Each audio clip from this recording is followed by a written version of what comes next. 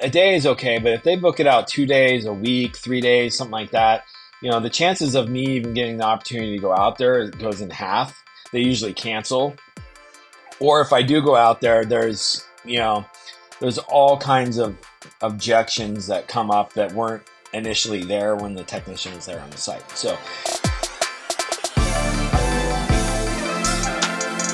welcome to the Waste No Day podcast, a podcast specifically for and about the home services industry as it relates to plumbing, heating, air conditioning, and electrical. More than a podcast, Waste No Day is a credo, a determination, a mindset. It is a never-ending discipline. It is a refuse to lose pursuit. It is a wake-up call every morning to waste no day. Now here's your hosts, Brian Burton and Nate Minnick.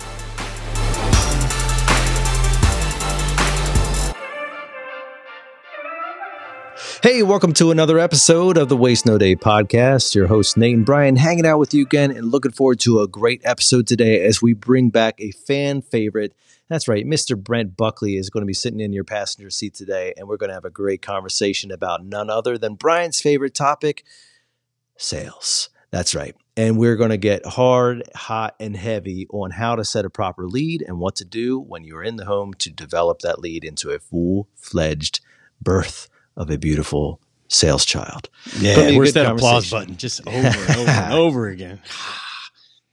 So looking forward to that conversation. But of course, as we always do, before we get to the content of the show, Brian and I are going to go back and forth a little bit ourselves. So we're going to start with our quote. Brian? Continuous effort, not strength or intelligence, is the key to unlocking our potential. I should have said that in a British accent because none other than Winston Churchill.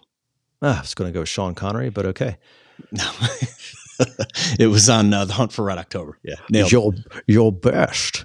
Winners always whine about their best. Losers, sorry. Okay, anyway. Losers. Yeah, yeah. No, it's important, man. You know, the old adage about like, hey, just get up there and swing the bat, as opposed to sitting on the bench, right? Bro, for real, it's like and I'm saying not strength, not intelligence, not even charisma, like $14.7 million in revenue in 1 year. Brent Buckley. Are you talking over about 90? Brent Buckley's company? Brent Buckley's truck. Over 90 million was it in a clown career truck? sales. Like over there's 90 seven techs? million in career sales. Ridiculous. Brent has done. And let me tell you something. Role played like a mother trucker with Brent Buckley back in the day. Brent was not the best role player. I would argue whether Brent had the highest IQ in the room. He's not like a super Elon Musk super genius. No discernible things about Brent would put him at multiples above the sales numbers of everyone. A lot of people in that room would become superstars, but none of us scratched the surface on what Brent did. And the only discernible difference was his perseverance. This dude did not take breaks. He got better every single day from the time I met him in 2004. I think he started at the company like 2 months after I did, to this morning.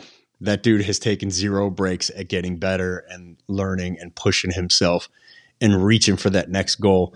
That perseverance, or as Winston Churchill just called it, continuous effort, is what separates champions from average, little above average, normal people.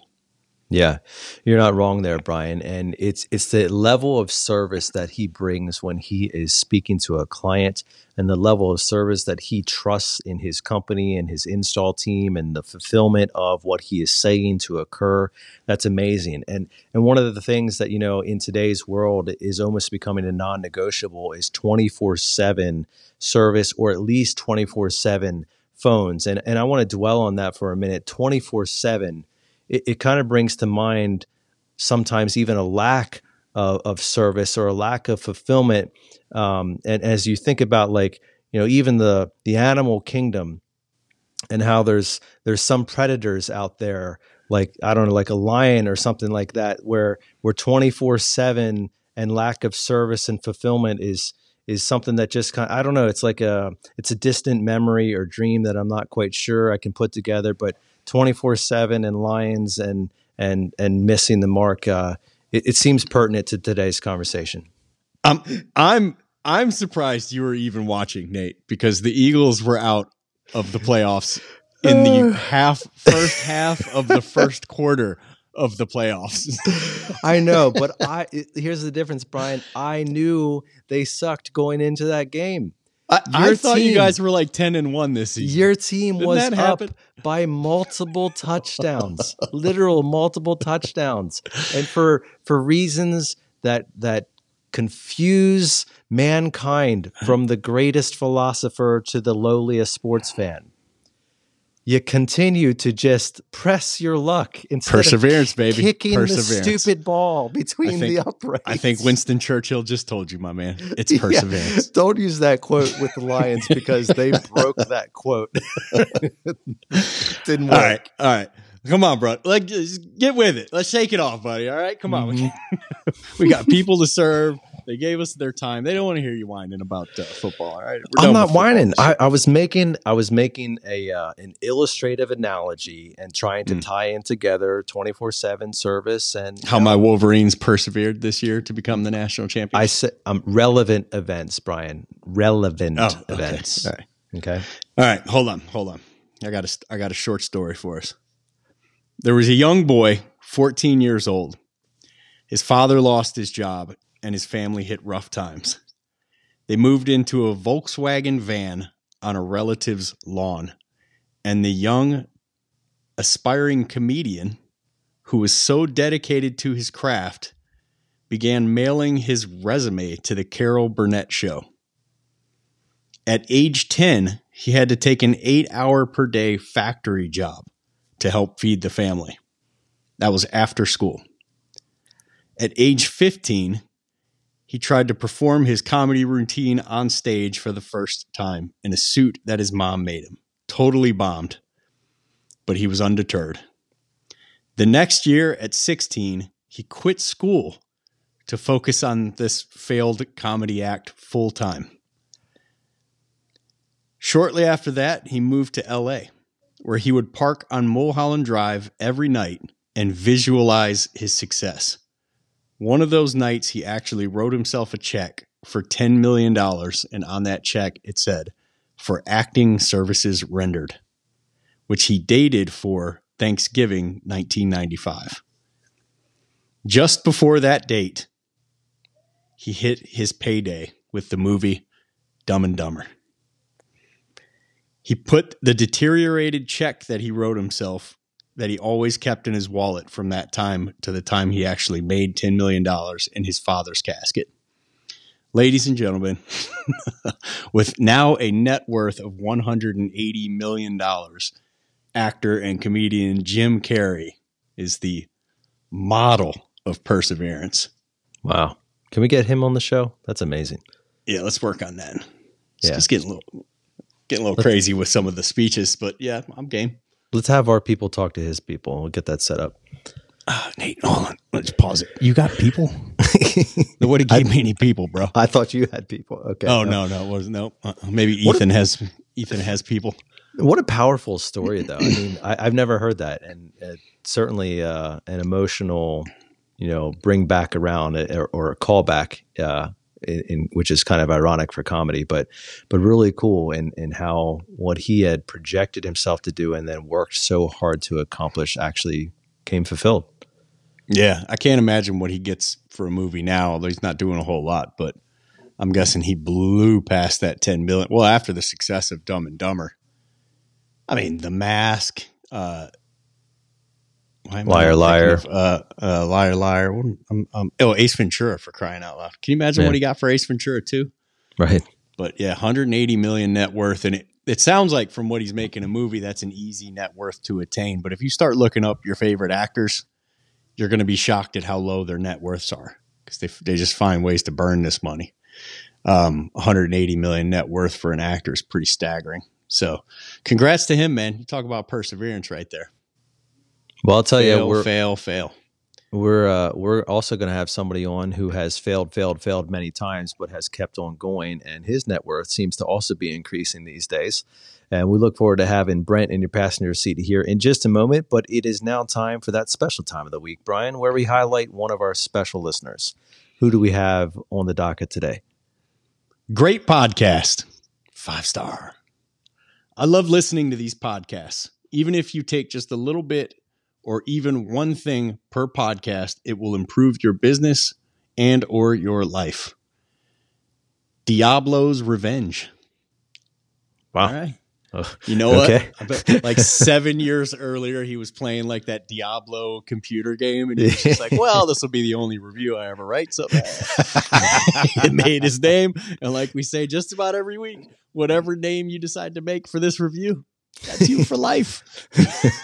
So make sure you put Waste No Day in it. Absolutely. Well, Brian, appreciate that. And make sure you put Waste No Day in your day today, and share it with some other friends out there too who you think would enjoy this episode or any of the ones that we've put out in the past.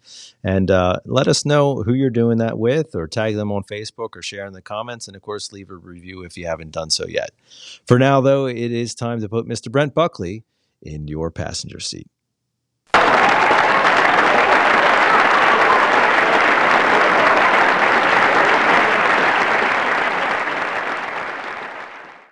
Our guest today is Brent Buckley. He is a second-generation HVAC technician who got his start at 1 Hour Heating and Air Conditioning in Colorado. Brent has been in the industry for 22 years, started as an apprentice, worked his way to installer, then selling technician, then comfort advisor, and now business owner. He has sold over $90 million personally in residential equipment sales in his career, and is an industry sales leader. I think that goes without saying. Brent and his beautiful wife, Lindsay, have 4 children and enjoy supporting and watching them play sports like football, volleyball, baseball, and softball. And they like to spend their free time at the lake house in Minnesota, where they boat, fish, and catch up with family. Welcome back to the show, Brent. Thanks, guys, for having me back. Oh, please. The pleasure is all on this side of the iPad, my man. The pleasure's all in the passenger or in the driver's seat of this truck that you're in the passenger seat of your first, second, and third guest we've ever had on the show that sold over 14 million in revenue in 1 year. And because you were on 3 times. Yeah, man, we are looking forward to hearing more about that. It's been a minute since you've been on the show here, Brent. And so we like to start off our podcast with some introductory questions just about like who you are and what you've been up to. So for those of our listeners who aren't familiar with who you are, maybe you could give us a little bit of a background about your story. And then for those of our listeners who have heard you on the podcast before, but aren't quite as up to date with your current affairs, kind of update us as to where you are right now. Yeah, my name is Brent Buckley. Been in the industry about 21 years. Spent majority of that time as a selling technician, then a comfort advisor, then business owner, and then we were fortunate enough to have an exit from last company. Yeah, A positive exit, as it were. yeah. I mean, a lot of people get exited from companies, especially in 2023, but yours went a little bit differently, right? Yeah, it was an 8-figure exit. So Nice, buddy. Yeah, that's okay. We'll take that. So, I mean, kind of going back to even how you got into the industry, man. Like, what was the nickel tour on your story in terms of why you got into HVAC? Well, I got into it because my dad was in the industry. So like a lot of the people who probably listen to this podcast, their family has been in HVAC or plumbing or electrical, and they've kind of followed in their parents' footsteps or grandparents or whatever it might be. So it wasn't something I really was excited about doing, but at the same time, it was a great opportunity for me to get into an industry and learn a trade that I previously might not have had that same opportunity. So right out of high school, I was able to start as an install helper back in 2002. at 18 years old. And so that's, in generalized speaking, I mean, that's kind of how I got started in the industry, was through family. Yeah, and that's definitely a typical story of many of our listeners, as you mentioned. But what's not typical is where you've ended up here, not only as a partner in Service Champions and their organization, but also with, as you mentioned, an 8-figure exit. And so I want to kind of like start us off by taking us back a little bit, if you will. Were you the type of guy that like you were just born with sales acumen and like, you came out of the box just selling and selling and selling and all these things? Were you adverse to it and there was like a change moment in your life that, turned you about, or how did you become the monster of sales that you are today? Well, I think at first, I wasn't. I was, it was probably pretty choppy and at best, and fumbling my way through, a presentation. But over time, I stuck with it and stayed disciplined and consistent, with keep trying over and over and over again, and new days, and every day is a new day. So I would, and Brian can contest this, but back when me and him worked together back in what, 2004, 5, 6. Yep. Yes. Keep going. 7, 8, 9, and 10. We really worked pretty hard to make the best presentation that we could do and communicate that to the customers. And I know the old saying, practice makes perfect, but it is so true, because if you can stay consistent and always work on your perfecting your craft, you can be great at really anything. You don't even have to have that much talent. If you work hard and stay consistent, you can really develop a lot out of yourself. Is that where you would place yourself, Brent? Are you a man without talent who just practiced enough times? No, I think there is a bit of talent there as far as communication, body language, the way that, I hold myself. So I think there is a certain level of maturity that I've, been able to, and that didn't happen from day one. That happened over time. But I think that I have an extremely good work ethic. I'm disciplined, and I'm very consistent in what I do. And I think on a daily basis, you can ask anybody that has worked around me. It's I hold myself at much higher standards.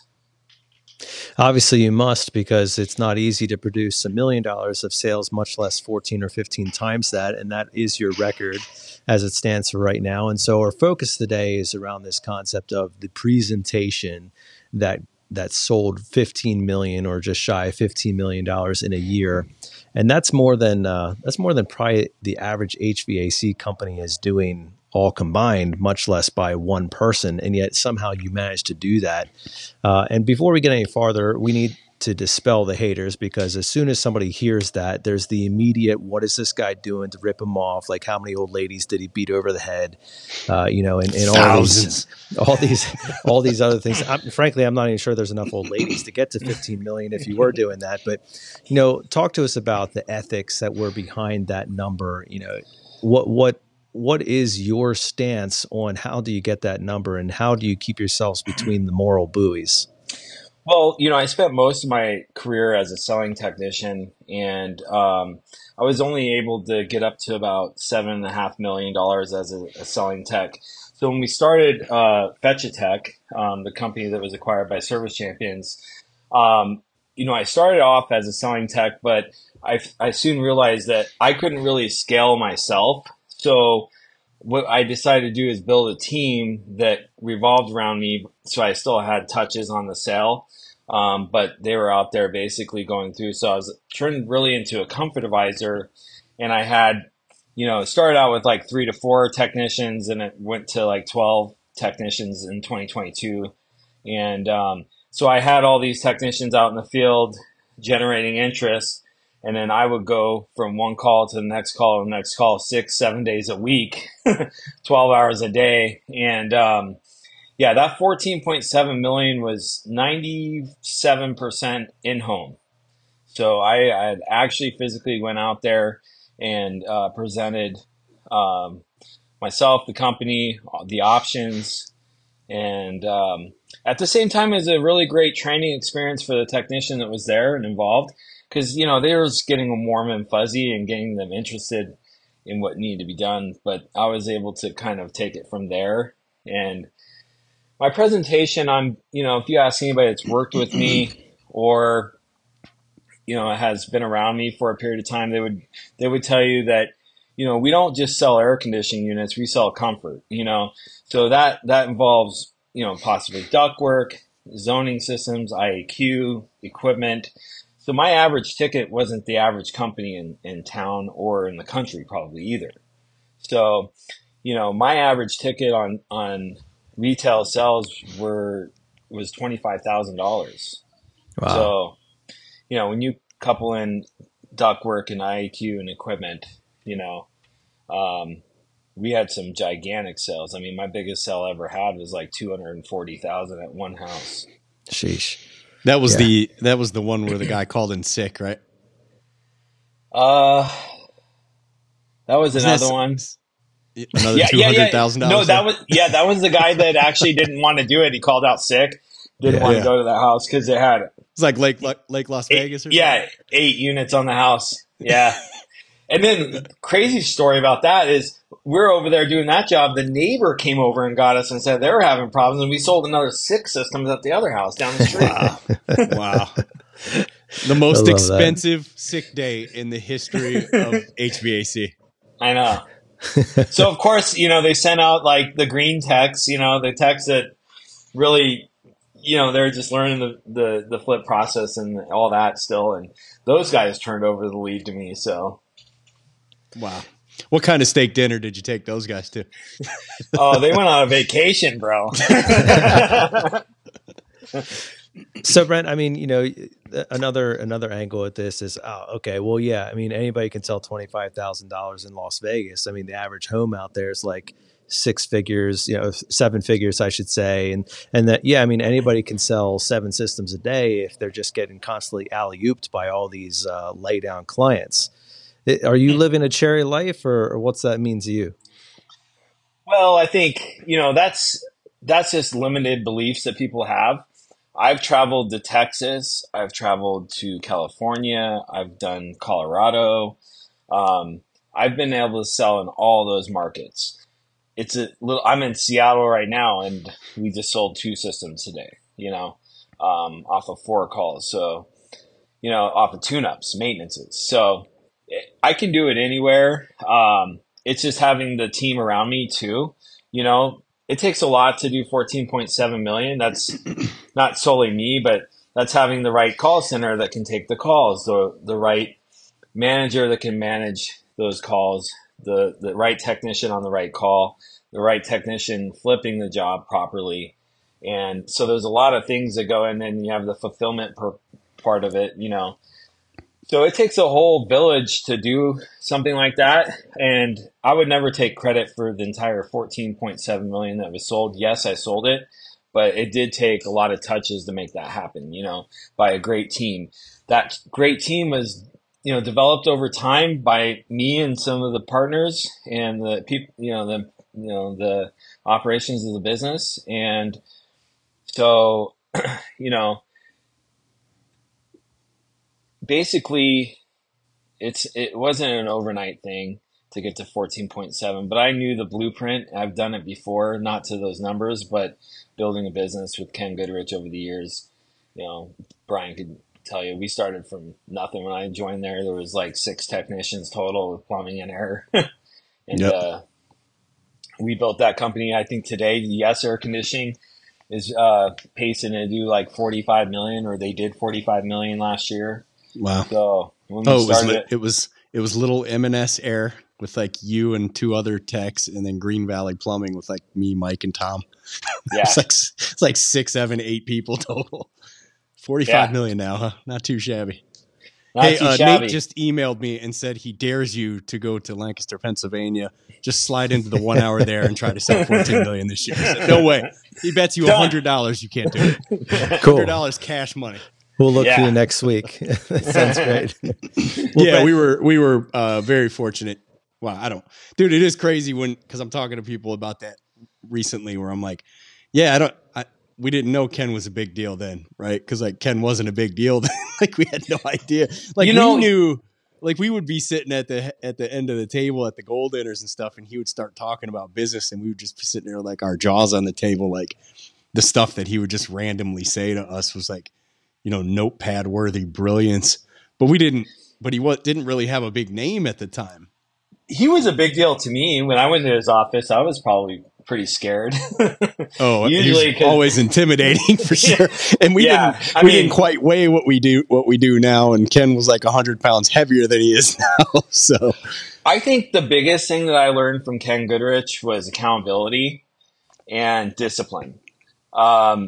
He instilled that in his managers, which then went to us, but I think that's the biggest thing I learned with Ken was discipline and that drive and accountability and that drive. And the way that he, incentivized us from there to the way that we did meetings every single day. Those were all little things that kind of shape and mold you. I mean, I was 19 years old when I started there, Yeah. So, it became kind of a natural part of me. And, I started my own business, and started training, developing people and some of the managers in the building and stuff. I kind of use those same my core principles or the things that I use to help, that help me kind of grow. And I was able to develop a massive sales team there. I mean, without me there, those guys can do $2 to $3 million a month. And that's without me there. And I kind of got it to that point. So, right along doing in-home sales presentations while the technicians there, they would call me, get me on site. I would sit in, they would sit in the whole process.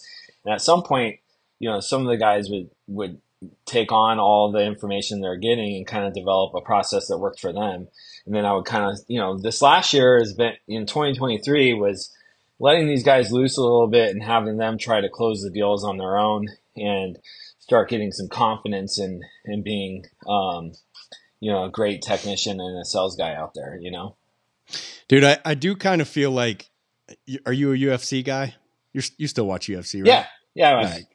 I don't know why I said that because I know we used to watch the fights together back in the day, but back in the Chuck Liddell and Rampage days. But I do kind of feel like, Habib Nurmagomedov retiring before, I don't know. I mean, he had his glory, but like, God knows how undefeated he was going to go, like nobody was going to beat that cat. And yeah. I know you did 14.7, bro, but I just feel like you got 20 in you. And we need to get you back in a truck. Yeah. And that's what's great. Right now I'm, working for Champions Group and able to do ride-alongs and stuff with some of the guys and really show them what I can do and what's possible and really assist them with developing their process that works for them. Because everyone's process is a little different. Everyone's personality is a little different, so their process is going to be a little bit different, and you got to figure out what works for you. There's no smoking gun, but I will tell you this: if you're disciplined and you work hard and you stay consistent, you will be great. There's no doubt about that. I think if you give it enough time, sometimes that's 1 to 2 years for some people. That might be 10, 15, 20 years for other people. But giving up is really the downfall of most people in any industry. You're just like you're talking about in UFC. I mean, he hung it up and he was probably not at his prime or even close to it. Yeah, he might not even been in his prime yet. But right. he had this thing, and when his dad died, that was it for him. And there's not much more he could win. I mean, he did everything he set out to do, but it would have just been, obviously for a fight fan, fun to watch him keep going and see how many wins he racked up. And, that's what I'm saying about you, buddy. You're not even 40 yet, are you? No, I'll be 40 next month. All right. March 17th. So all right. So let's get you to 45. Let's see if you can do 2025. All right. But back to UFC, you look at like Conor McGregor. He's not that great, but he's probably the most well-known UFC fighter Oh yeah, by a ever, right? long shot. Yeah, by Yeah. a long shot. And he's not Yeah. the greatest. I mean, but his work ethic, and he just never gives up. Like, he'll probably come back and fight again. I don't know if he's on a card right now or not, but I don't think so, but I can't imagine he's done. He just no. it's in him. It's in him. Right.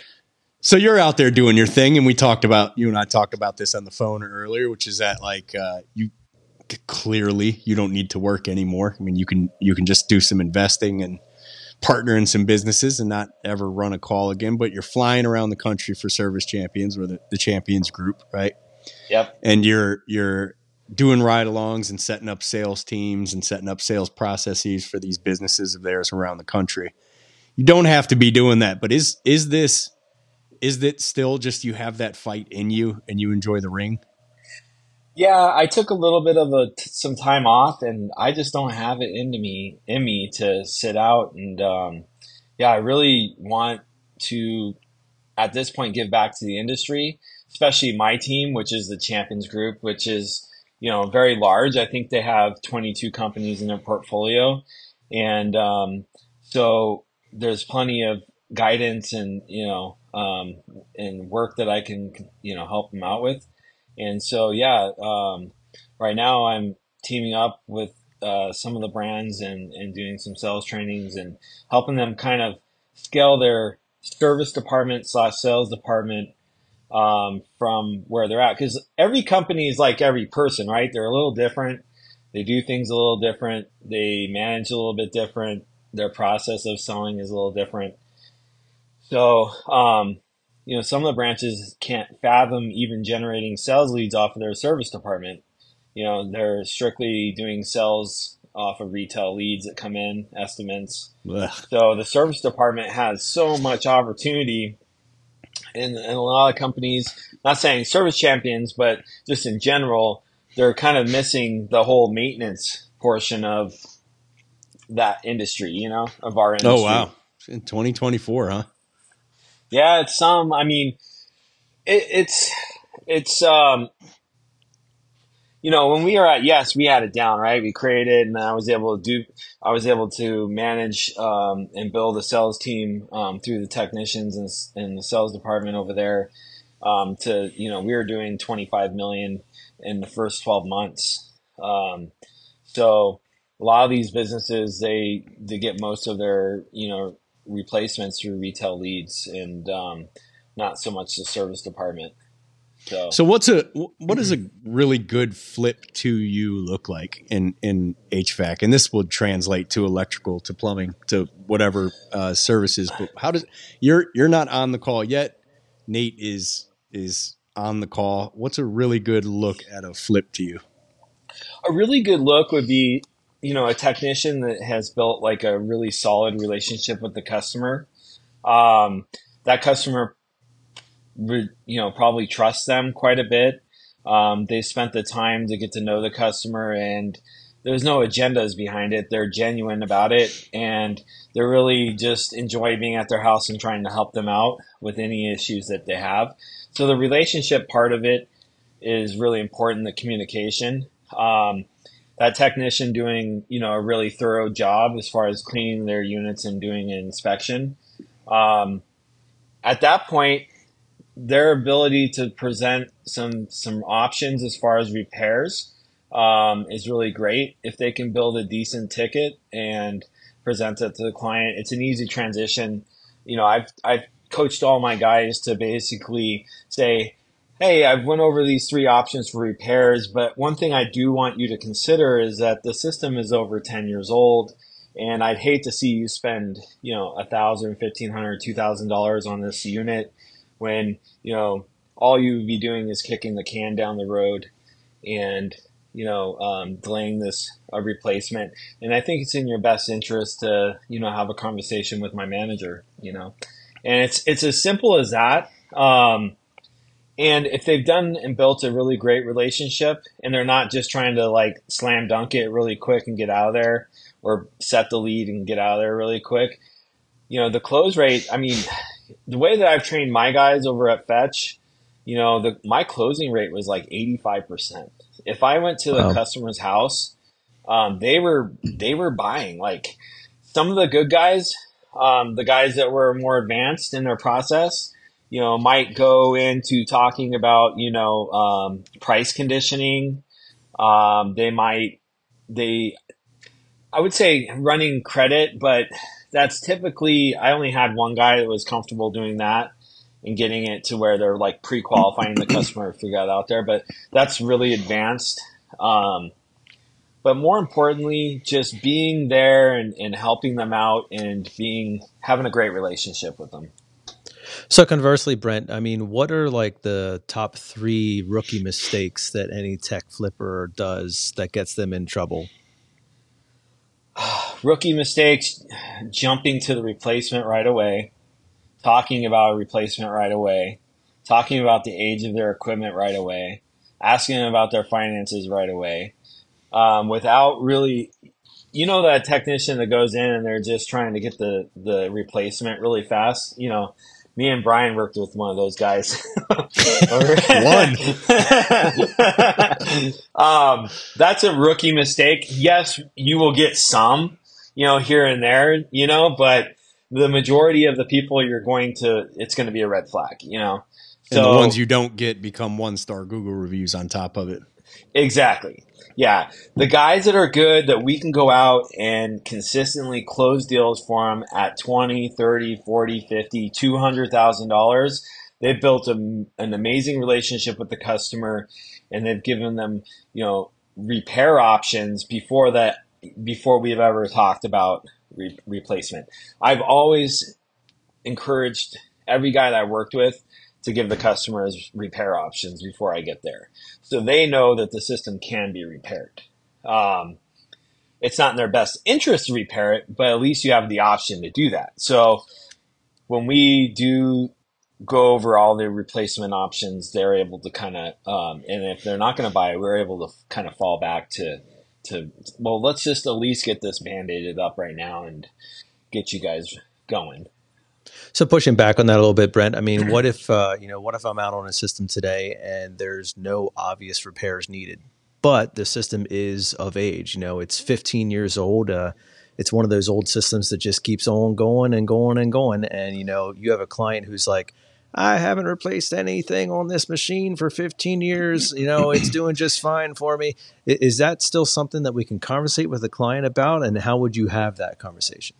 Yeah, I mean, there's a lot of reasons to replace systems outside of failed components. Lack, maintenance, the coil being dirty, just the cost of removing the coil and cleaning that. Why would we invest $800 to do that? The energy consumption of the system versus what a new system would be. And the reality is that the customer is probably going to be replacing that unit anyways shortly. So why do it on an emergency basis, especially in a climate like Las Vegas where the temperatures get at 110 degrees? Like, I have a conversation with a customer not too long ago and they just said that. They were like, oh, it's 25 years old, never done anything with it. I said, yeah, you haven't. And usually, when it breaks, it'll break, and it'll be 110 degrees. And, people are able to be reasonable. It's all in how, it's not what you say, but how you say it, and it's all in the presentation and the way that you talk to the customer and relate to them. But at the end of the day, if they're a 25-year-old machine, they know it needs to be replaced. They're concerned about it. That's probably why you're there, looking at it. So you don't necessarily have to have something wrong with the system. But you could be talking about the maintenance of it. You could be talking about the energy savings. You got to really find the pain point for the customer, what their issues are, Yeah. So speaking of how you say it and what you say, would you be kind enough to do some role play for us today, Brent? Sure. All right. So let's say Brian is the client and you're out there to do a routine maintenance. It is a system that is up in years. So we'll say it's, somewhere between that 12 and 17 year range, if that's fair. But there's no discernible necessary repairs for the unit to continue working today. So it is working as it is. There may be some wear and tear on the parts that you see because of the age, but it's still chugging along. Let's role play the wrong way to do this first. So, put yourself back in like rookie Brent shoes, from like 65 years ago, how you would have done it back then. When you were only turning $1 million a year. Yeah. No. When you were 13 and you made your first sale, what's the bad conversation? Or, I mean, to be realistic, for all the people that you coach and all the techs that you see across the nation in different states and all this, what are some of the embarrassing, forehead rubbing type scenarios that you hear? Role play that for us with Brian. Yeah, I mean, I think like I said earlier, the worst is really them bringing up how old their equipment is right when they walk in the door. That's a terrible thing. Or they've been up on their roof or in their basement looking at their heater and for 5 to 10 minutes, and they come up and say, "Hey, this thing really needs to be replaced." Ugh. So I'm like, "Oh, don't do that." Or, "Mrs. Jones, did you know these things cost $40,000 now?" I'm like, "Oh, don't say that yet." Don't say that yet. We'll ease into that, and it can be up to 40. There's a lot of stuff that is cheaper. So, big trigger words for a customer. Think like I always try to think like if I'm the customer, right? And somebody came into my house and they told me I needed a new unit after looking at it for 10 minutes and kicked it, I would be like, really? Are you kidding me? But if somebody came out there and they did a really thorough maintenance, they cleaned out my coils, they showed me all the leaves they took out of the air conditioning unit, they, when they had the top off, they brought me and they showed me some of the oil that's kind of leaking from the motor. It's not necessary, but that's kind of like the first signs of it beginning to fail. And they were just easing me into it, and I was kind of understanding it. And during my process, I'm really trying to just get them involved periodically, like with things that I see that might be going on, and keep their mind going through the call. I think the biggest mistake I see from riding along with some of these techs is they will wait till the very end and present a laundry list of problems with their system or their plumbing system or HVAC system that totals $3,000. And it's really, and then they talk about, well, you should replace it, Well, it's very overwhelming for the customer when you throw up on them at the very end with all these things that are wrong with their equipment. It's like, really? I just had you out here for maintenance. I got 10 things that need to be repaired. But if you actually get them involved during the process of the service call, and you're doing small closes is what I call it. And that's why I kind of coach the guys. Small closes is like bringing the customer to the equipment and saying, "Hey, I just noticed this. Why I had the top off. I wanted you to see this. Do you know how long this has been leaking oil?" And they're going to tell you, "I don't know. Nobody showed me this before." Okay, I wanted to let you know about that. Why I had this off. That's all. I'll report back to you when I get finished. So that was a small close. So now the entire time the customer is thinking about, oh shoot, I'm going to have to either replace this motor, or if it's old, they're probably thinking about a replacement unit, right? So, and I might do that maybe, it depends on the customer, but it could be just once, it could be 2-3 times. If I'm not getting a lot of interaction from the customer, I might do it 2 or 3 different times, and just bring them to the equipment and get them involved. Are you doing it the exact same way 2-3 different times? Are you changing it up? I mean, I know in most cases, like we always feel like the client's going to see that you did the same thing 2 or 3 times. They don't. They have no concept of what we're doing. No, it's always gauged around my ability to adjust my presentation to the customer I'm dealing with at that point. So if it's a fast-paced customer that it's hard for me to keep their attention, and they like me, if you came to my house and I needed a new air conditioning unit, I would not sit down for 2 hours for a presentation. It's not going to happen. Like, just tell me how much it is and I'll buy it.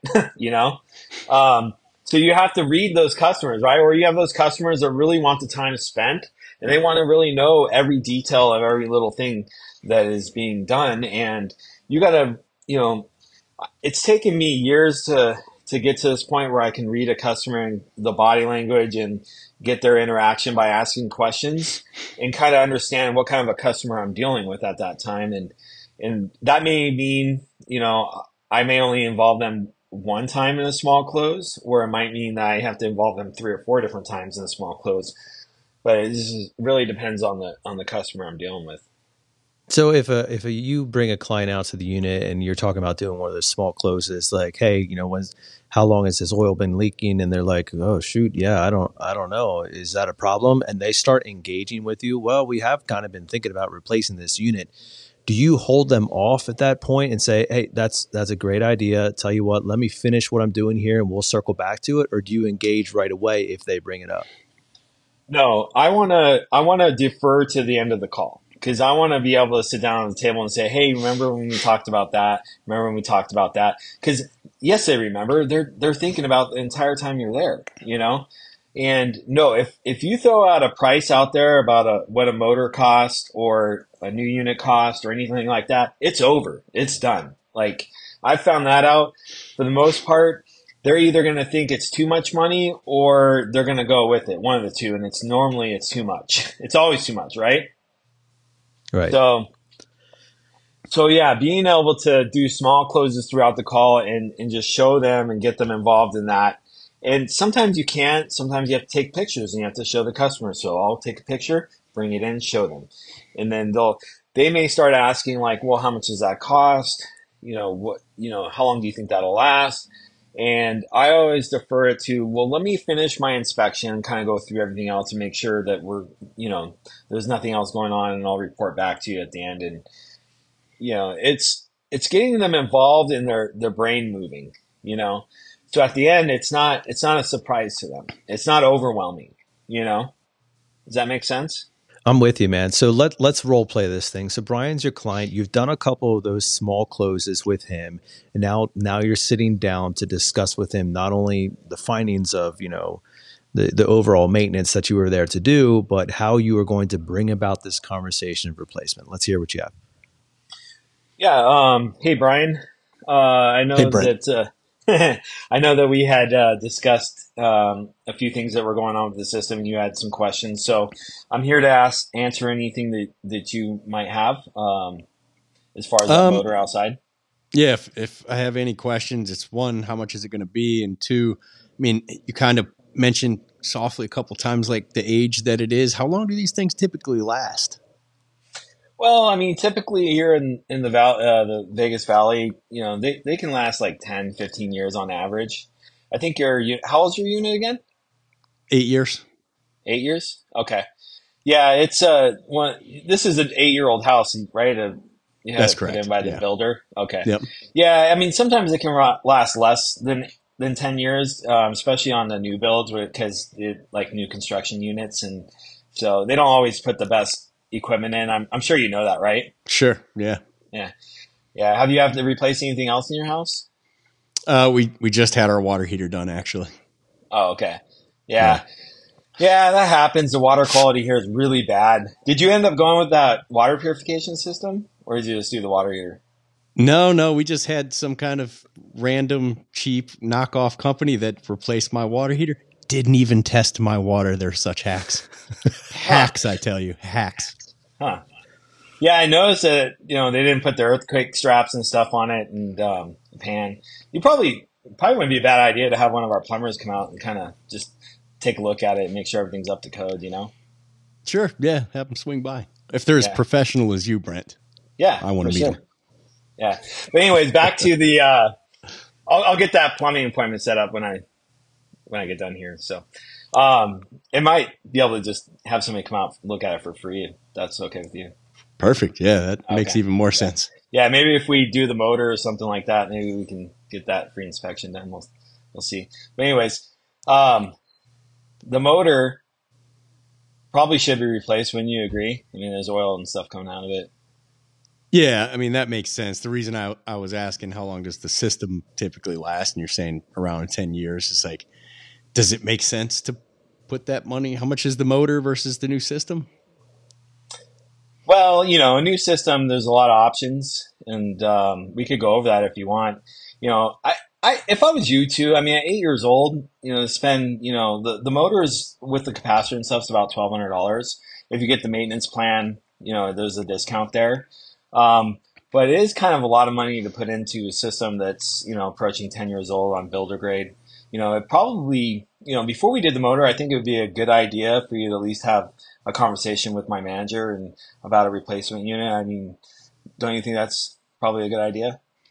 When you say a conversation with your manager? Yeah, they can just kind of go over some different options we have for replacement. If it doesn't make sense, we can just, end up doing the motor anyways.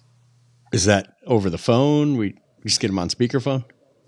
I got a guy that's actually at the shop. He's not too far away. He can shoot over here right now while I'm here. Then, okay. And he just come over and give me pricing? Yeah, I'll stay here. So, if you don't want to do the replacement, then I can do the motor if you want. Oh, okay. So he's going to give me pricing on that, and then we'll make a decision which way to go. Yeah, I think at 8 years old, like I said, you're approaching that 10-year mark, and it's a builder grade unit, and it's probably worth having a conversation about. So, I think, I don't know. If you really want to put $1,200 into the machine to kick the can down the road another year or two, I mean, they got great financing plans and stuff. I think you should hear them out. I love that. I don't know if you guys could tell, but he's struggling to stay in technician mode and not go into advisor mode. It's killing him. I know if your tech said the things you just said, you'd be pissed when you got there. And I'm trying to drag him. But I love what you kept doing as the technician, where you would not say, I should replace it. You would simply say, it makes more sense to just have all your options. Let's get my manager over and let him give you all your options. He actually asked Brian. He didn't really. Yeah, that's true. He asked, don't you think it might make sense to gather your options? Yeah, and the way you kept doing that, and I was teeing it up for you to tell me to replace the system, and you wouldn't do it. And that is a well-trained flipping tech that will not say, yes, you need to replace it. Just, yes, you should have all your options. Or in your case, even better, don't you think you should have? What's great is then I get somebody else out there. They wait, the time frame to get them out there. I'm sitting there on site. Now there's time invested from the client, from the technician, and now the sales guy that's coming out. And it's harder for people to not move forward with that option, especially when they've committed so much time to having you come out and stuff. And the way that the technician set up the flip was, look, I can repair this thing, but it's probably not worth doing. I think you should consider replacement, right? And he's built a really solid foundation, what I call, a good relationship. Trust is built. The people really like him, So, and that's their job as far as the tech flip goes. And that's kind of what I'm, doing. And when the people I'm training with every day, they get to see that version of it, Are the majority of the techs you're training staying on site and waiting for the comfort advisor? Yes. The way that I trained the technicians at Fetch-A-Tech was that the goal is to get a comfort advisor there on site with them there within what I say an hour period. What happens is that if they reschedule that appointment for another day, or there's a delay in us getting out there, the value and the relationship and the urgency dissipates. Mm-hmm. And so you're probably 10 times more likely to get it sold and closed while the technician's there on site than it would be if they booked it 4 or 5 days out. Because now they've done all kinds of research. They talked to Uncle Joe in Florida that had a unit put in for $4,000, and their friend does air conditioning. And, my experience is that if they book it out a day is okay, but if they book it out 2 days, a week, 3 days, something like that, the chances of me even getting the opportunity to go out there goes in half. They usually cancel. Or if I do go out there, there's all kinds of objections that come up that weren't initially there when the technician was there on the site. So, and I understand that, getting in front of a customer on the same day, as far as a sales presentation, is tough. It's not always possible. but when it is and when it can be, it should be done, and it should be done the same day. So, two logistical questions there, Brent. If I'm the technician who is setting the lead, what am I doing for the next hour? And then the second question is, in high demand situations like super cold, super hot, how are you possibly getting response time in that short of a timeline for all these calls that are coming in? So, first answer to your question, not talking about air conditioning, not sitting in your truck. You guys might laugh, but I tell my technicians, plant your ass on that couch and don't get up. And that means talk to the customer, have coffee with them, pet their dog, ask them if you can change any light bulbs, batteries. I showed up to one of my technicians that was cleaning solar panels on the roof of the customer, because nobody had. There's bird crap all over in Vegas. We got pigeons everywhere, and solar is a pretty big thing out there, and same in Phoenix. But he was literally brushing and cleaning and washing off the solar panels on the roof.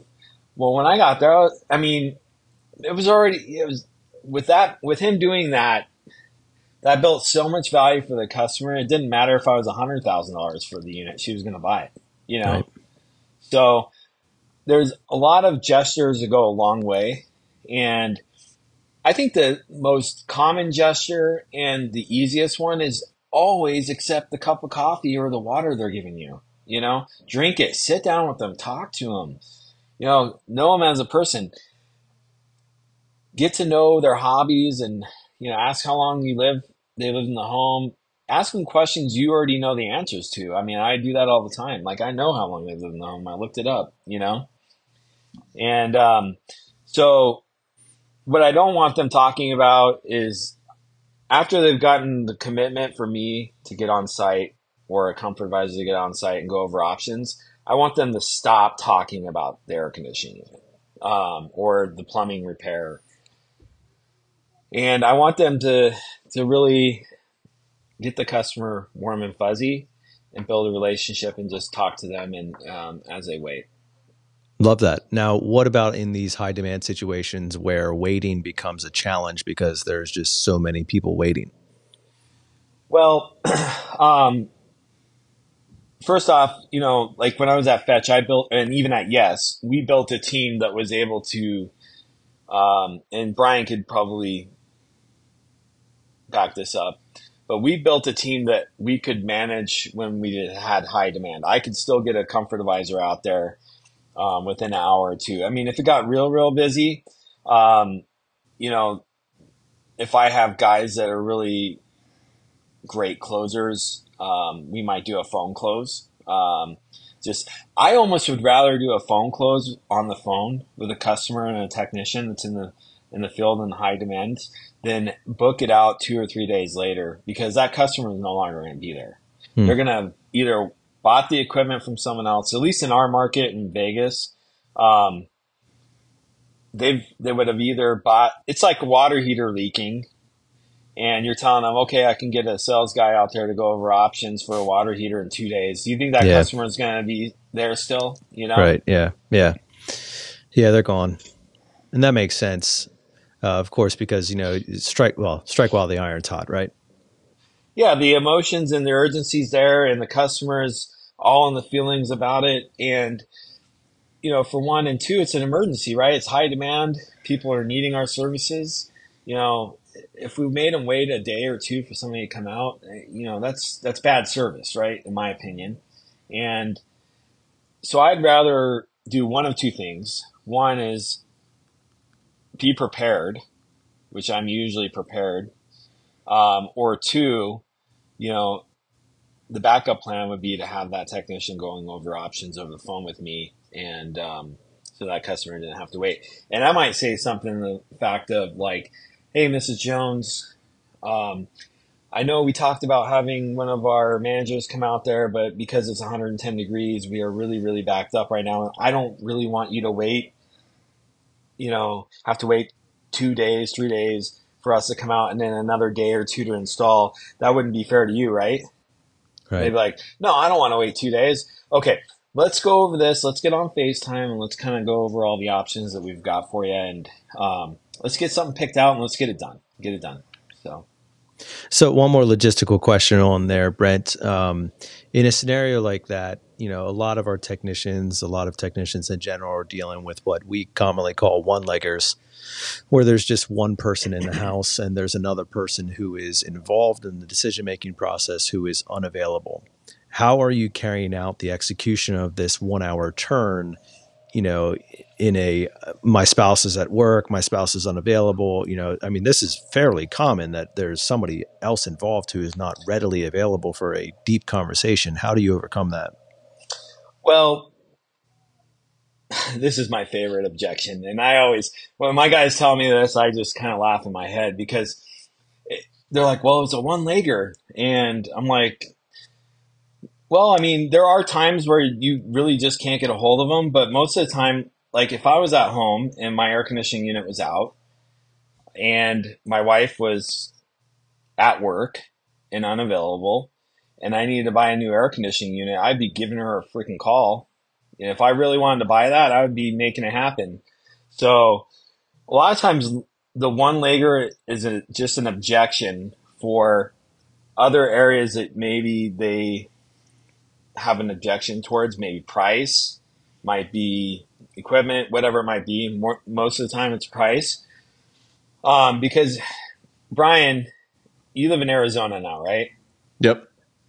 If it's 110 degrees and you just waited a day and a half for an HVAC guy to get to your house. I got some unhappy family members. And I told you it was going to be 15 grand. Are you getting a hold of the one leg?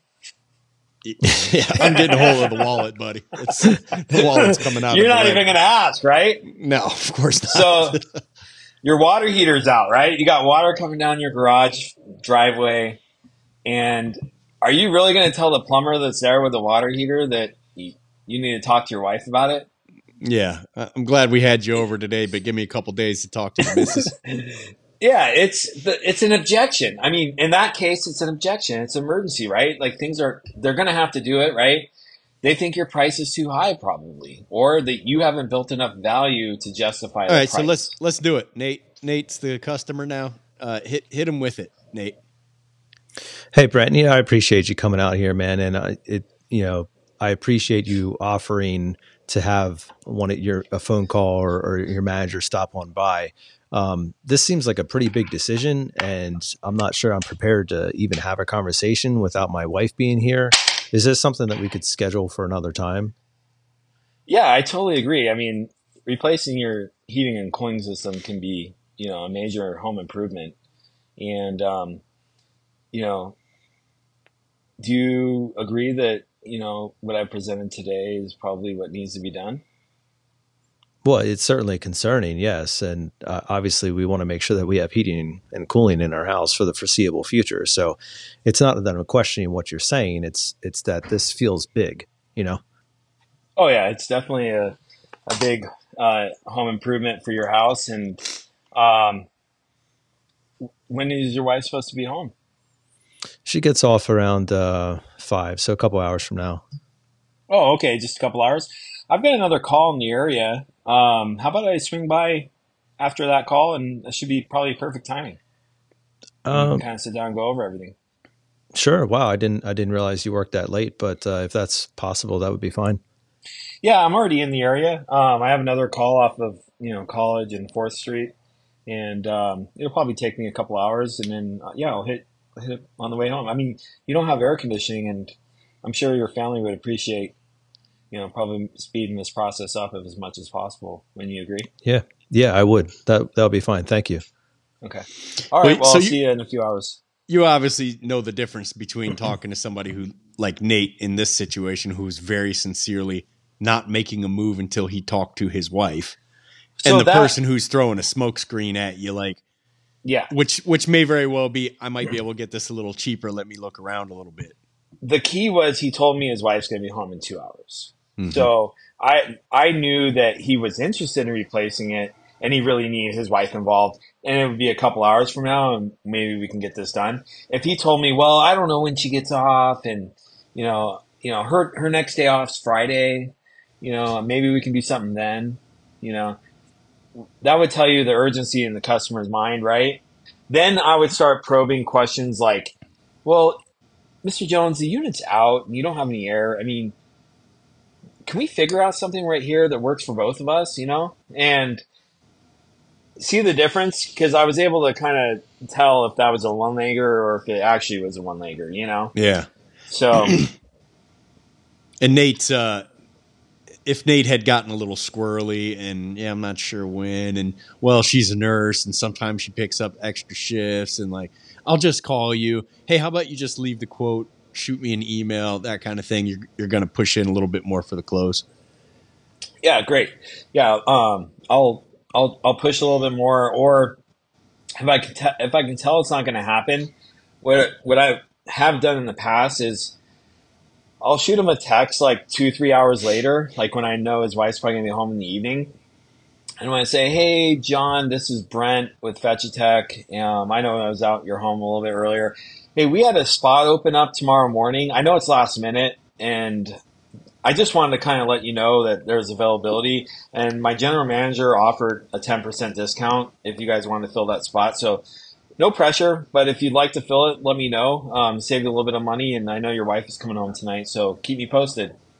And if they're really interested, I think, I've gotten so many deals off of doing that, and it's not a huge discount, 10%. Our guys are allowed to do up to 10%. So they might text me back, we're getting other bids, or they might text me back, sorry, it's just not going to happen right now, or that sounds great, but, follow up with me on Friday. Then you kind of know where you stand, right? Most salespeople, they leave and they just don't know where they stand, right? They never follow up. They never have another conversation. And through text, it's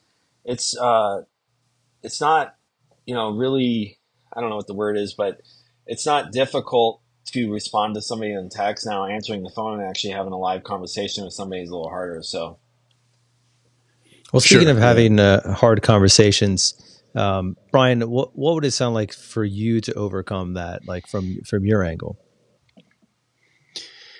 Well, I have probably like 3 or 4 rebuttals, like that I would consider canned rebuttals for that one. Now, one of them, I think I came up with you, or maybe it was a little bit after I left Yes, but I thought it was from the Yes days, which was the 100% guarantee close, which is to say, hey man, look, why don't you just go ahead and get this taken care of for her, so this isn't something she has to worry about when she gets home, and I'll tell you what I'll do. And obviously I'm talking about a water heater and probably some water treatment. I'm not talking about getting a crane out and replacing the system up on the roof like you might be talking about. But for me, it was something I could probably do right there on site. And I would say, let me just get this taken care of. If it doesn't do everything that you thought it would do and she doesn't love it, I'll tell you what, I'll call you in 3 days. And if it doesn't fulfill all your needs, I'll come back and yank it out. And I'll give you 100% of your money back. So that's one, which is just the 100% guarantee close. And then the other one would be to say, look, man, I get it. I would hate to make a decision like this without my spouse as well. But let me tell you, man, I'm out working all day. My wife's at home with the kids all day. When I get home late in the evening, to walk into the water heater, running water out down the garage, down the driveway, or in Nate's case, in the basement.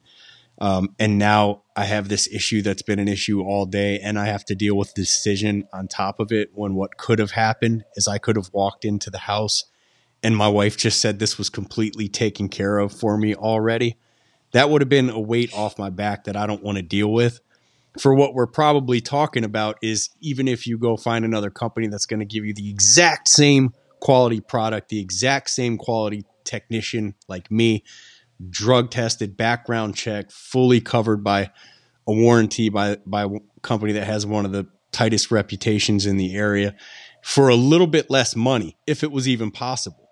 You're talking about a few dollars less a month to have to go through this process with a couple other companies. Let me just go ahead and get it taken care of for you right here, right now, and you won't have to worry about it anymore. Does that sound good? All right, let's do it, Brian. Like, I don't want to go. And then I would make the jokes too, which is just like, I assure you, the next guy you get out here, next plumber, he ain't gonna be as charismatic as me. You're not gonna have as much fun with him as you're gonna have with me. It's gonna be someone you wish you didn't let into your home. And I feel like you're going to do a good job. So let's get it done. All right, buddy. Thank you. Just sign. Sorry. So, Endorse. So Brent, shifting gears here, I appreciate all the tips and guidance there on setting a proper lead. Now let's talk about what that $14.7 million comes from, the actual presentation and conversation in the home. So we've trained our guys, we've worked with the people who are positioning the conversation well and conditioning the homeowner to be prepared to have this conversation. Now, to me, that's a double-edged sword, right? Because, you're going out there and they know why you're coming out there. So guards up, let's duke it out a little bit here. I got a guy coming over here specifically to sell me a unit. While on the flip side, they are at least ready and prepared, and this isn't going to catch them blindsided like, whoa, there's $30,000 I didn't see coming.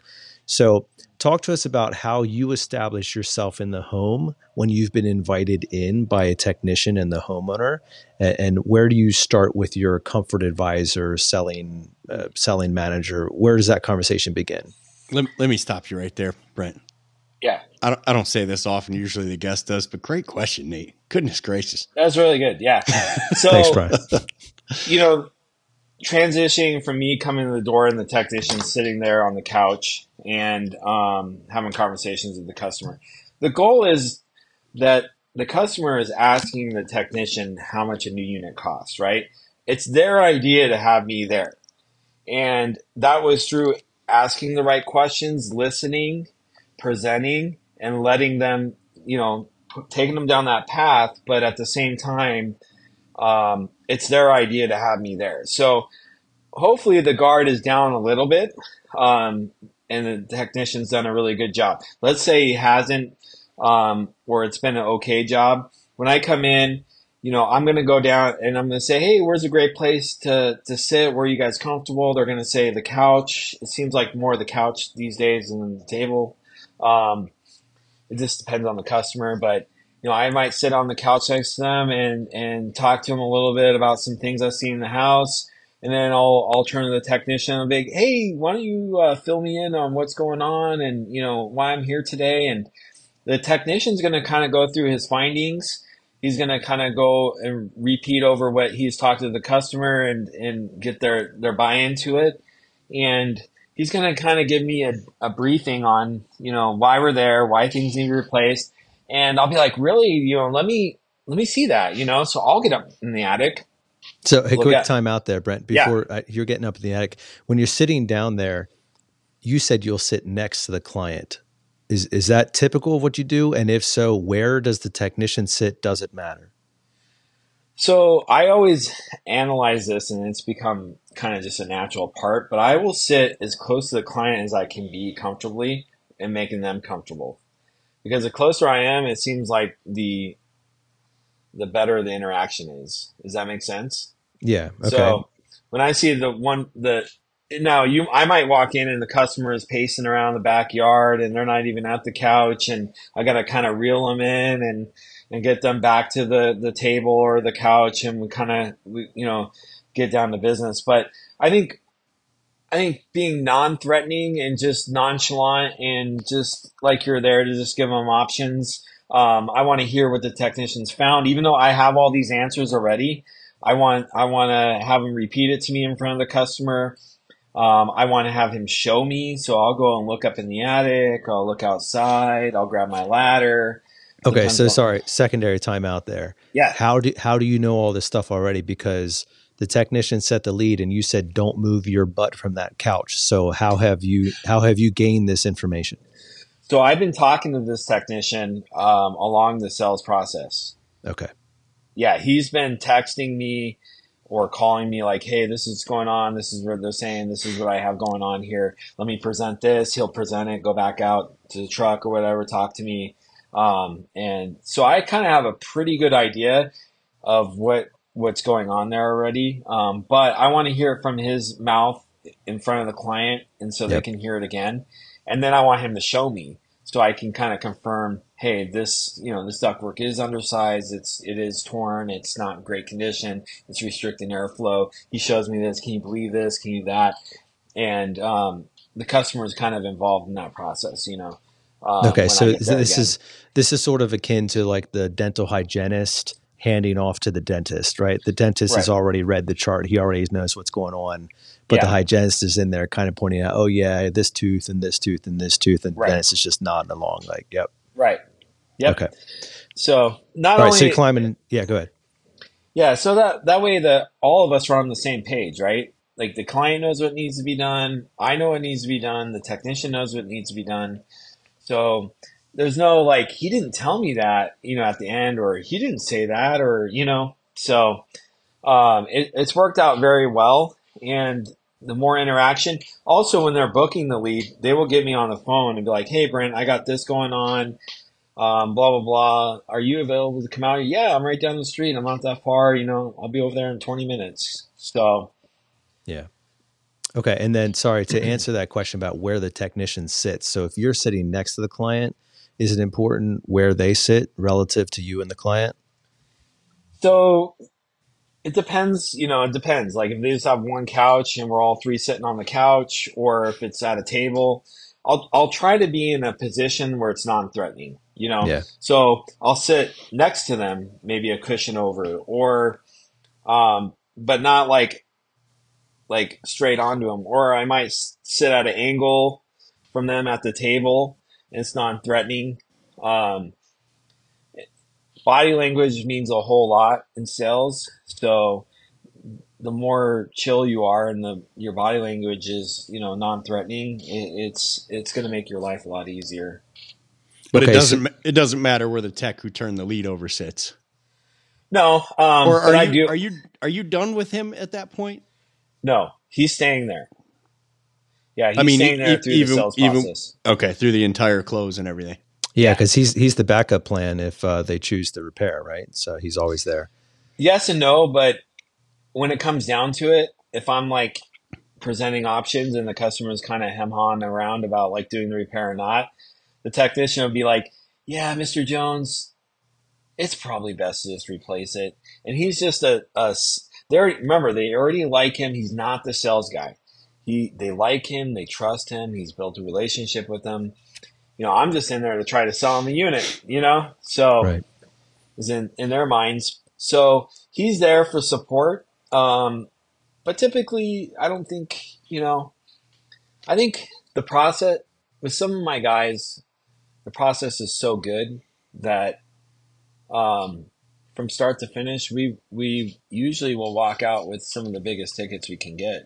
Like Sure. ductwork, installation, and then also Brian, I was wanting to know if it was okay if my plumber came over and looked at the water heaters and not straps. You said is tomorrow at 9:00 good? That's perfect. Okay, All right, so you're sitting and in it's going to be free. We won't charge you for of that. course, of course. Okay. Oh, all right. Thank you. That was going to be my next question. So Brent, Complimentary. Complimentary. There you go. Nothing's free. My dad always told me that. Nothing's free. I mean, Yeah. if I had one, he would have told me that. Oh boy, This is another America. episode. My there, dad Brian. said, "This is America. Nothing's free." Yeah, there you go. It's no free lunch. All right, Brent. So you're sitting in the family room. You're next to the client. You're advocating on their behalf. The technician is kind of parroting what you're saying and reinforcing a lot of the conversation. You're coming to a collective understanding. You're getting up in the attic, getting down in the basement, wherever you need to go to actually like physically examine what's going on. And now you at least have a same pageness with the technician and the client. Like all three of you are on the same page. This is the condition. These are the concerns. Where do we go from there? Do you just say like, hey, you want to replace this or what? No, I'll say, hey, do you mind if we go back to the couch and we'll kind of sit down and go over some options? And I'll say, look, it's just, buying an air conditioning heating system is just like buying anything. There's low end to high end. And so typically what I'll do is I'll just kind of give you everything I usually start at the best and kind of work my way down. And then you can kind of choose whatever you feel is best for your home. Sound good? That sounds fine. Okay. So then we'll go over, I'm a big advocate for inverters, especially in our climate. high efficiency air conditioning units. I have one on my home. I think everybody should have one in the desert. So I translate that pretty heavily in my presentation. And I'll spend, if I'm presenting all the equipment options and stuff like that, I'll probably spend, let's say, 25 minutes. I'll probably spend 15 minutes of that talking about the inverter and some of the higher efficiency options and why it matters for their home and what a difference it would make in their comfort. And then I kind of work my way down to the more basic of the equipment that we have. And I think by the time we get down to the basic, nobody wants that, you know? I think I spend so much time and there's so much convincement of my presentation to them about high efficiency equipment. A lot of people want that. Um, So why do you start at the top? I mean, obviously they're going to experience some significant sticker shock. When you roll out the platinum package there at $50,000, and they're like, "That's a car payment, Brent." yeah, I mean, just like everything these days, everything's gone up, right?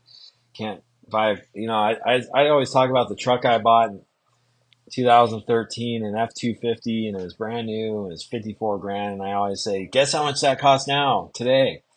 Like Yeah. 90, 100,000 almost. So, nothing is cheap these days, um,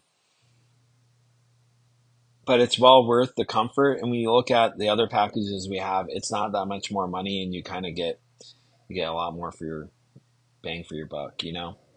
Yeah, so early in the podcast, you mentioned that you're not selling systems, you're selling comfort. And how do you integrate that philosophy? Do you actually drop that line to the client, or is that just like your motto and then you bring about what that means in the conversation? Yeah, when I talk about like inverter systems, high efficiency systems, they're a variable speed capacity, and we increase in we do duct replacements, higher insulated ducting because in our climate it's all flex duct for the most part. It's really to improve the quality of comfort in their house and the air distribution, and they kind of get to customize it the way that they want it for their home. So I sell more inverters than anybody probably in the Southwest. Um, and that's because the way that I present it is we just like that, an HVAC system is not just a heating and cooling system. It's something you got to live with for the next 15 or 20 years. And they kind of, when you say that, they kind of like, yeah, this is not like a car that I'm going to replace every 4 or 5 years. This is an HVAC system that you're going to have to live with. So if you want to cut corners or you want to do it with the least efficient option, that's something you're going to have to live with for the next 15 or 20 years. Um, so that's kind of when I'm talking to the customer, it's the way I'm saying it to them, and they understand, like, hey, we're going to live in this house for a while. Why don't we just do the best of the best and have the best comfort? We're going to be paying a lot of money anyways, all around. So Yeah, so why not? And I assume you bring in quite a bit there about like the family and the home and how much time you spend in the home and all that type of thing. yeah. Yeah, and that makes a ton of sense. And as the technician who's sitting there, he's reemphasizing these things. Have you trained with them as to like, hey, you have no lines in this play after I arrive here, other than to agree and shake your head, or are there specific things you look for them to comment on throughout the presentation? Um, for the most part, we have an agreement that they kind of just sit there and kind of just agree with what's going on and what I'm saying, and they're there for backup for the most part. But when there's too many cooks in the kitchen, it can get confusing, and when it gets confusing, people can't make a decision. And so when you if I'm presenting an inverter and all the options, and then they're like, oh well, I like the two-stage unit, and that's a good value because they can see the customer going into a lower expensive option. that's too many cooks in the kitchen, and so now they're confused. Like, should we do the inverter or should we do the tech was just here saying he has a 2-stage on his house, or should we do the ductwork or should we not? Should we leave it? You know, so it's always great to be on the same, you're synced on the same page with the technician where, when I arrive, it's up to me at that point, but they're there to reassure the customer and to finish out the process, if that makes sense. So what if they have developed such a relationship with that technician, they say, hey, Brian, like, what do you think we should do? What's Brian supposed to say if Brian doesn't have an inverter, Yeah, Brian's going to say, the inverter is the best option. And I agree with Brent. I mean, the best comfort you can get is that inverter system. Okay. Yeah. So definitely re-emphasizing with you. And that's why it's so critical that you and the technician are in simpatico in terms of, your presentation and what's important, what to say, what not to say. If they've been on a call with me more than a few times, they already know. They kind of know that the way it's going. And what's great is I've been able to see these guys develop their own sales process around the same equipment, and take what I said and kind of make it their own a little bit and go far, So it's been exciting to watch. Well, this has been exciting to listen to, Brent, and we've for real this time got me quickly. half wishing I was in HVAC again. Hey, you got me half wishing like so much fun. Wishing I was in plumbing and selling you a water softener right now. Yeah, bro, what happened? We used to be such a good tag team partner. We need to get that back. I need to just come out to Phoenix for a little bit. It's great, man. So much opportunity in the trades. It's so amazing. It's silly. So it really is. It just everyone's talking about being so slow and this and that and can't get to sales and stuff. And I'm like, I don't know, man. Like, is this people's water heaters are still going out? Mm-hmm. Their heaters are still failing. Air conditioning is going out. You just gotta, or even better, they're still concerned with having maintenance done. Exactly. And that's all we need. And I tell my guys when I was at Fetch, the maintenance customers are the best customers you're ever going to see. They're the ones that care about their systems enough to have you come out and look at it preventatively. The rest of these people that are calling when there's a problem, they're just calling you when there's an emergency. They're not as concerned about their equipment as the maintenance customer. So, yeah, it's I truly believe some of the biggest tickets we ever had were on maintenance. Yeah, and you still see them over and over and over. And you were at the same company long enough to where, and I was managing at the company Nate's at long enough to see that you would get a huge ticket and do everything at a client's house, and then several years later go do it again. Yeah, I mean, when I was at Yes, I sold 2 or 3 air conditionings on the same house. Just over the amount of years I was there. So, yeah. The gift that keeps on giving. Right, trades. There it is. Well, hey, Brent, if people are interested in learning more about you, your story, the things you're talking about today, where's a good place to find you? You can, probably the most popular place is on Facebook. Brent Buckley, look me up, Facebook, Champions Groups Holdings, where I work. And,